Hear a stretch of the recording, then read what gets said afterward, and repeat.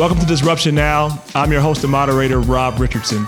As always, if you're watching us on YouTube, please hit that like button. Please subscribe so you can continue to learn about everything we bring out, all the new videos and all the content we bring out. If you're listening to us on podcasts, if it's Apple Podcasts, if it's Google Play, or however you listen to us, please subscribe.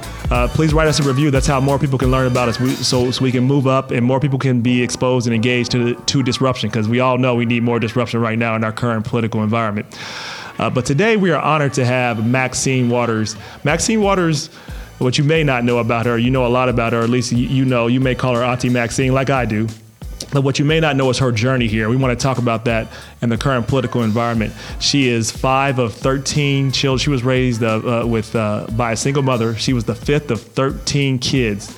She grew up poor, but not poor in spirit. She always worked. She started working at age 13 in a segregated restaurant in Jim Crow South. Never let that dampen her spirits. Moving to LA, continued to worked in a factory, worked her way up in school.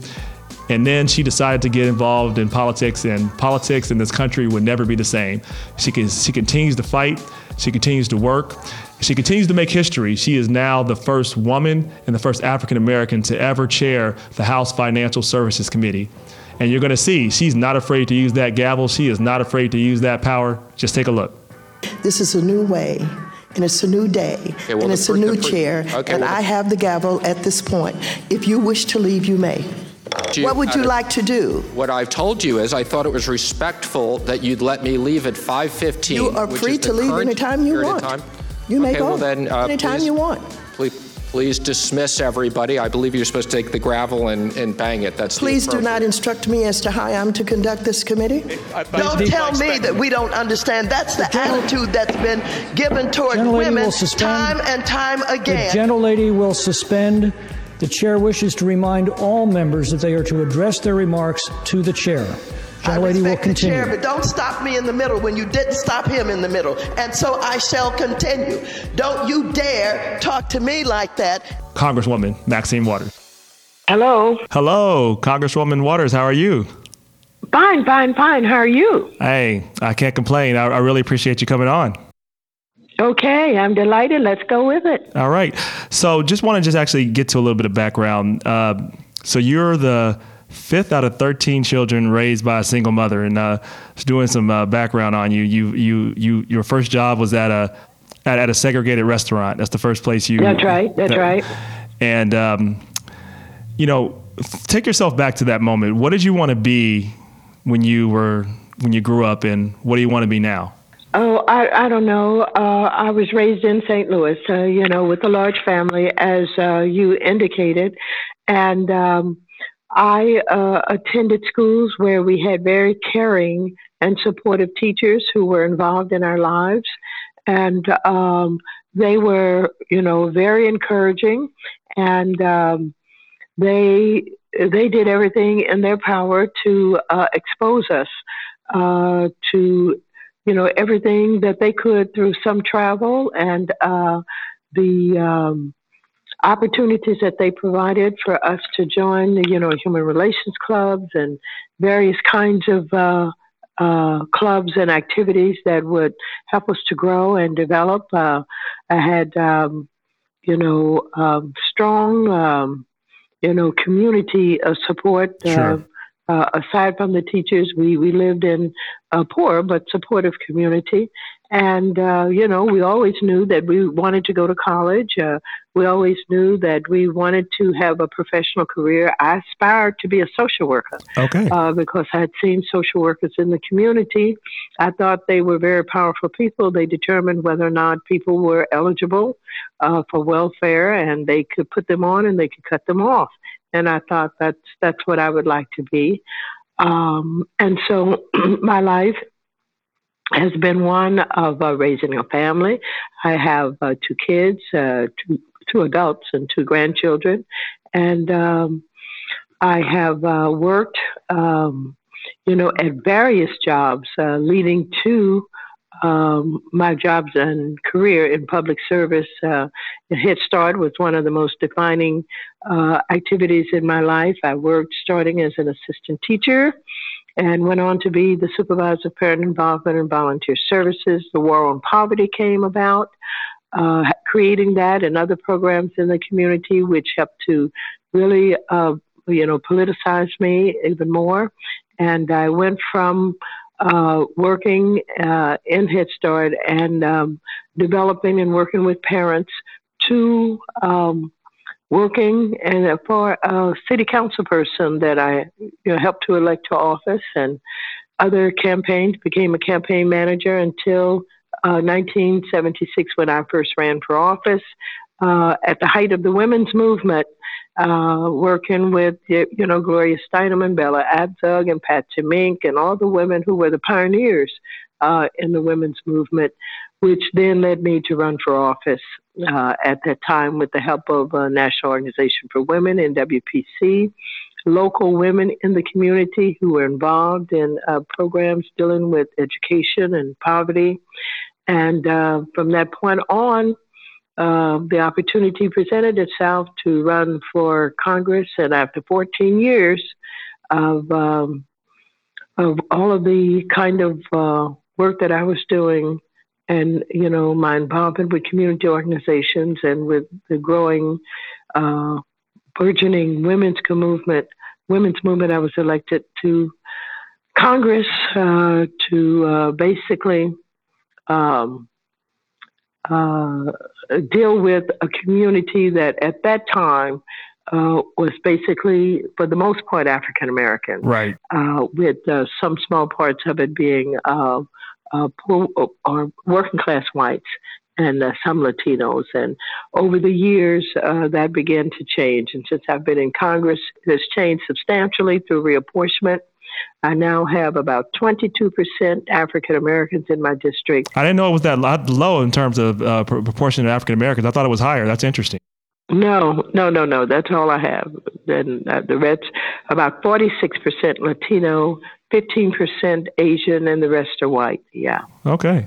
No, so you're a strong, proud Black woman, as you've said many times. But you in a world that doesn't always understand or appreciate that, how do you block out the negativity and not let that affect how you present yourself when so many people attack you? You've been attacked by the right. I'm sure you've probably been even attacked by people in the Democratic Party, probably. Oh, yeah. No, I'm attacked all the time. Despite that, I do have a lot of support, around the country, and strong support in my district. Millennials love you, by the way. Thank you. And no, I've never been stymied by criticism or attacks. And I don't know where that comes from, but I've been able to basically not allow those kinds of attacks to interfere with my work, and to resist it, to push back. And sometimes that takes confrontation, and I'm willing to do that. It's almost natural for me to deal with justice and fairness, and to resist the efforts and attempts by people to undermine the most vulnerable in our society, and disregard and disrespect and all of that. And so it's my life. This is what I do. And this is what I've been doing, of course, for many, many years. And I am now confronted with the President of the United States, the likes of which I've never seen before in my entire life. And that's saying a lot, because you've seen a lot. No, yes, this president doesn't deserve to be called president, doesn't deserve the presidency, and has no respect or understanding of the Constitution of the United States of America. He's alienating our allies and about to get us into war with Iran right now. But I am now the chair of the Financial Services Committee, and I am dealing with part of this investigation that's an oversight that I have the responsibility for in this committee. And I have subpoenaed his papers and financial information from Deutsche Bank. And he has sued Deutsche Bank to try and stop them from giving me the underlying documents that I need. And we will be in court on Wednesday in New York with the court taking a look at our request and making some decisions. Well, that actually brings me to a question that I want to talk about here. When you've been very clear on this president. You've been clear on his abuse of power. You've been clear that you think there's already enough for impeachment. I tend to agree with you, and I believe most Democrats and many Americans understand that. But let's talk about Democrats in power in the House. I believe, and I could be wrong on this, but it seems to be like there's some calculation that there's some concern about the political consequence of possibly pursuing impeachment.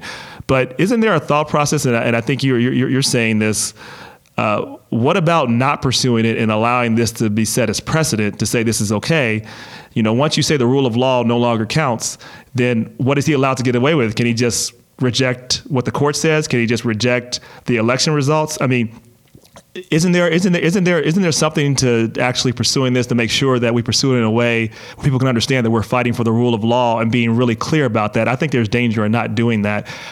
What's your thoughts on that, and how can we get, I think, Democrats to at least, I think, try to understand that? Well, I think that you have just summed it up quite accurately.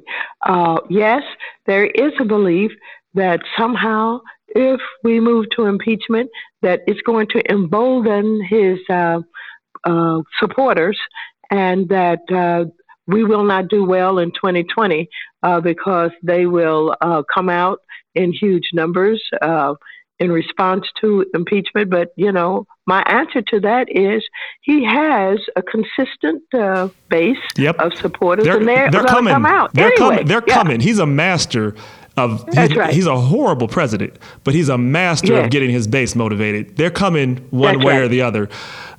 So I completely agree with that.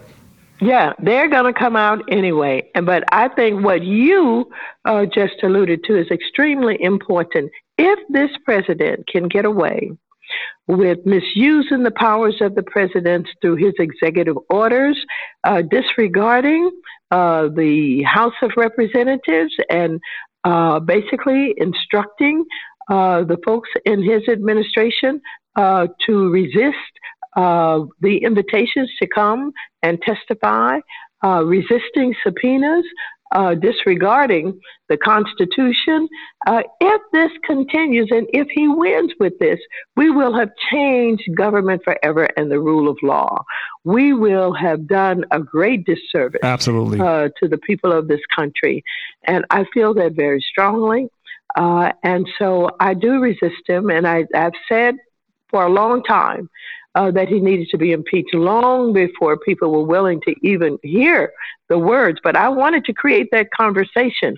And as it turns out, because this president has been so outrageous and so ridiculous and so in violation of the law and precedent and everything else, that people are now talking about impeachment in various ways. Yes. You hear more about it from the media. You hear more people saying they think it's time, particularly after the Mueller report, where the Attorney General lied about what was in the report. Completely lied. I read it. Acting as if he is the attorney for the President of the United States. More people began to consider impeachment as the answer. And I feel this way. Even though people say, well, you don't have the support of the Senate. You don't know whether you have the support of the Senate until you get started with it, introduce it, and start laying out the information. And people are not going to read that report. No, nobody's going to read a 400-page. I did, but I'm a nerd. But you're absolutely right. I mean, you are so right. I just wanted to say this was point, and then I want to let you get back to your point. We have to do this because it's very simple. If we don't, then we don't really have a rule of law. We don't have a rule of law. So this is not a hard conversation. Just tell folks, if you believe in the Constitution, which those on the other side say that they do, this is not hard. Either you believe in the rule of law, you believe in the Constitution. That's what we're protecting. That's one. Two, to your point, I'm a lawyer. You never know what comes out in trial. You got to have the trial first. That's right. That's right. And I want to tell you, for the President of the United States to disregard the fact that Russia hacked into our Democratic National Committee, the Republican National Committee also, and into some of the states' election systems, to never criticize him, to never put anything in force or initiate any retaliation for that, is unbelievable. And the question arises, what do they have on him? Why is it he is so tied to the Kremlin and to Putin and the oligarchs of Russia? Those are questions that have to be answered. Absolutely. And this investigation that was started by the FBI recognized that this was a person running for president who they believe could be compromised already. And so now this president has the attorney general investigating the FBI for starting the investigation in the first place. And this is outrageous in the way that he has managed to literally put in place not only the attorney general, but Kavanaugh, for example, who things that will go up to the Supreme Court, he will have the protection of Kavanaugh sitting there doing his bidding. And so this president is way off the scale in terms of being just a dishonest individual, immoral individual, an individual who does not care about anybody but himself and is willing to do whatever it takes for him to be able to wield power and to resist being in compliance with basic law and with basic practice, not showing his tax return, thumbing his nose at us, and then suing the chairperson of Oversight and Investigations, Mr. Cummings, because he's requesting documents, telling his people not to appear, suing the bank, suing Deutsche Bank, and telling them not to give us the documents. He is outrageous. But I think all of this is getting down to the fact that if he can do this, then we're saying that, if you think that this is okay, then you're not a believer in the Constitution. You're not a believer in the American principles that you say you believe in. And so, my message to folks is, do we believe in the rule of law?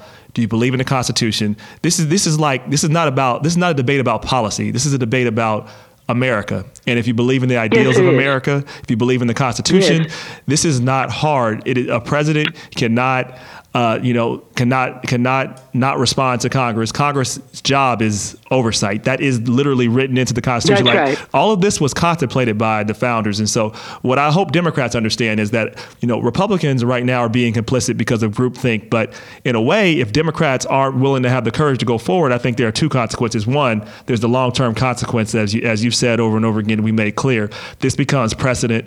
He becomes more emboldened. We get to pretty much not only water down, but I think change the rule of law, and then maybe we don't have a rule of law.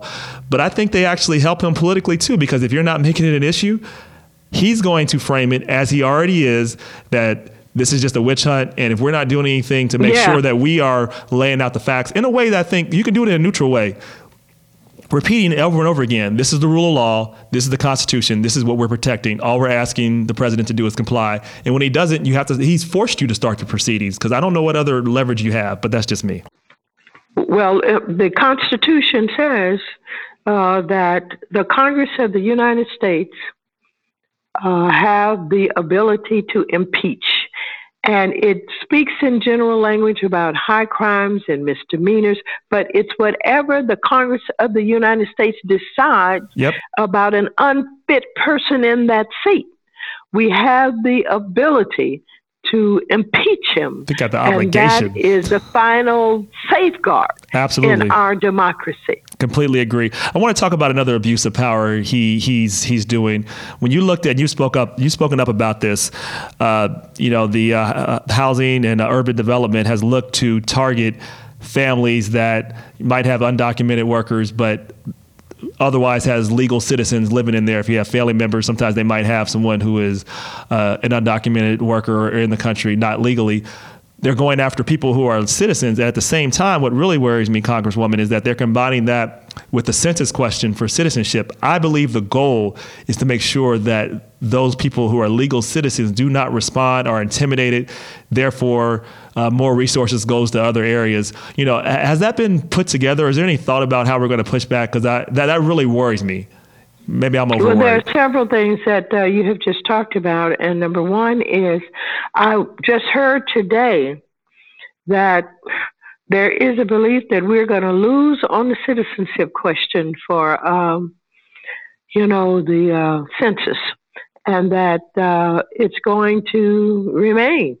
And that's so unfortunate. The other thing that you just talked about is this mixed immigration issue that has been brought out by Ben Carson in this administration, where basically a documented immigrant could have his family join them in, say, public housing.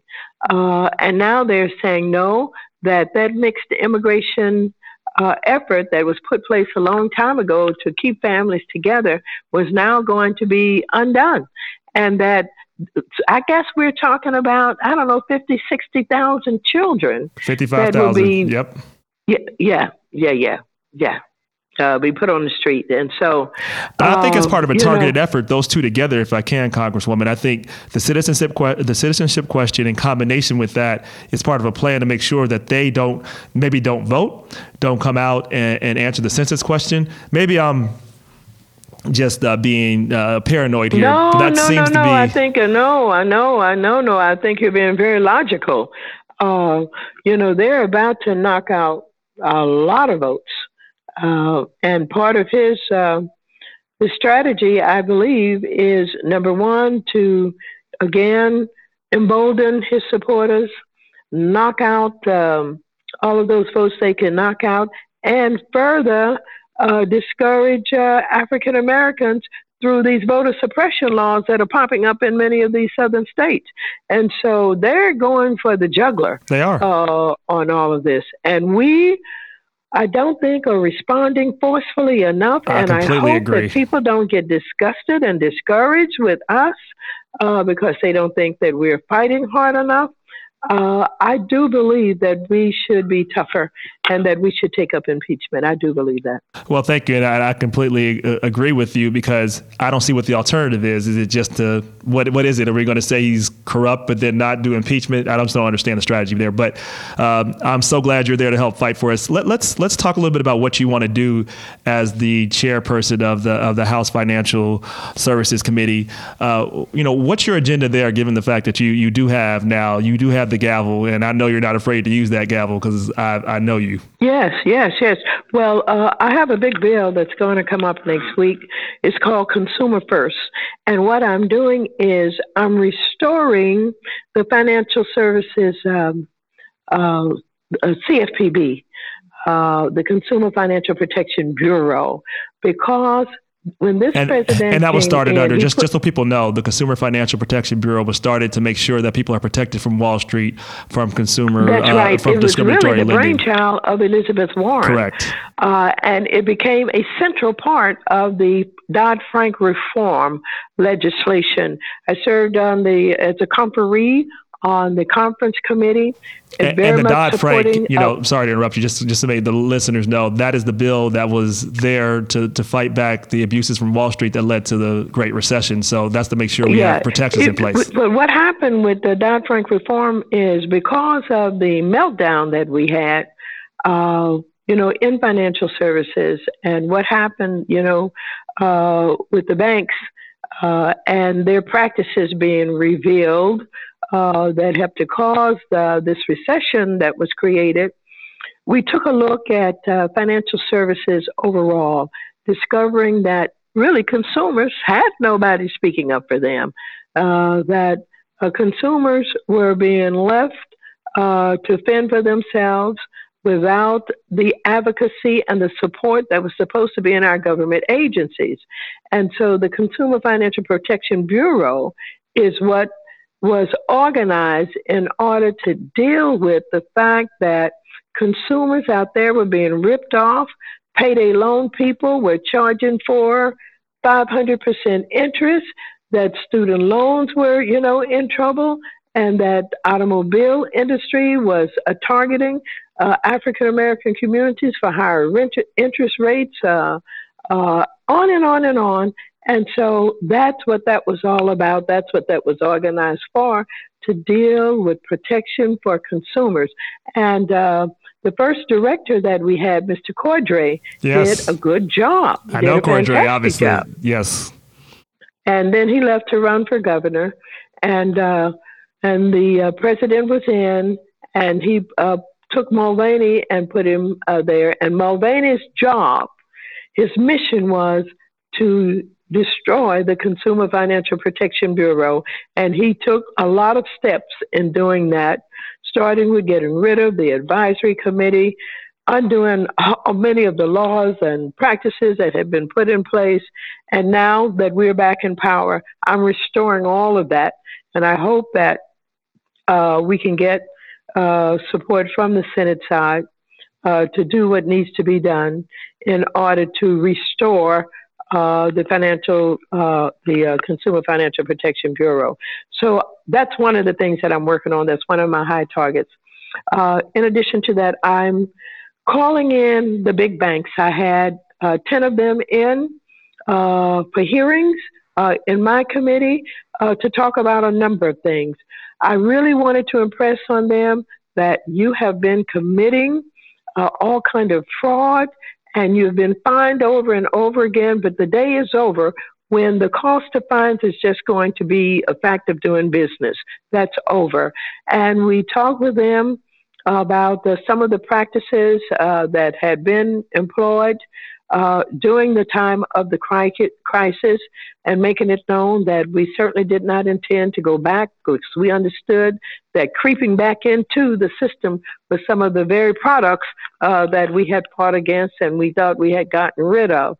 And so we absolutely put the pressure on Wells Fargo, and the CEO quit 2 days after he had come here because they have a history of not only creating accounts in you got him to quit. names. Listen to that. Wow.